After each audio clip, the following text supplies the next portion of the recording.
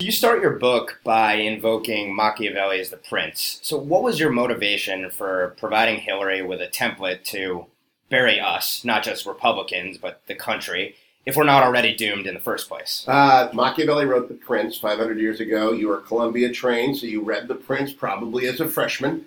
So you know that it was written for the Medici, who had thrown out the Republic, of which Machiavelli was a part.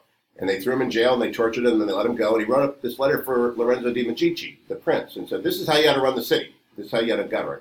And it became known as being the ultimate in apolitical, amoral advice. It is better to be feared than loved. The ends justify the means. It's a beautiful book. It's wonderful. It's completely amoral. It's not immoral. It's just, if you want to run things, here's how you do it.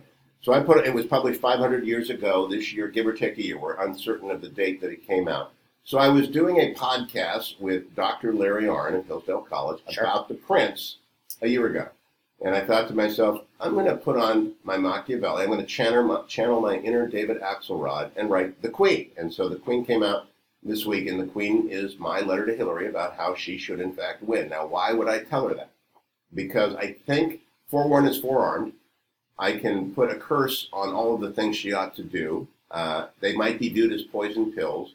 And I can alert people to some of the obvious things she's going to do. For example, it's obvious to me if she's the next president, when a justice of the Supreme Court, Ruth Bader Ginsburg, retires, she will name Senator Gillibrand. And when she names Senator Gillibrand, that will open up Hillary's old Senate seat. And who do you think then is going to run for Hillary's new old Senate seat? Well, just like Hillary before her, Miss Chelsea Clinton. Chelsea Clinton. And I told that to Mika Brzezinski on Morning Joe on Monday, and she lit up. What a great idea. It hadn't occurred to her, though, but it's the most obvious thing in the world.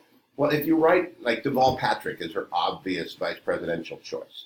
You might go full girl and go with Amy Klobuchar, the senator from Minnesota, just go full-on woman ticket. But my book is an attempt to anticipate everything she does so that when she does it, her Machiavellian side is exposed. I want to be able to point back to the Queen and say, I told you so. She's going to run against the Electoral College. She's going to promise amnesty.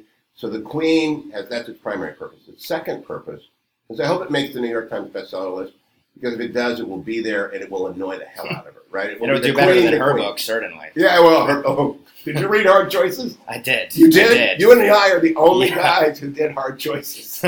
Oh, and you're alive to tell the story. Still alive. You have to know thy enemy. Know thine enemy. That's exactly right. And forewarned is forearmed.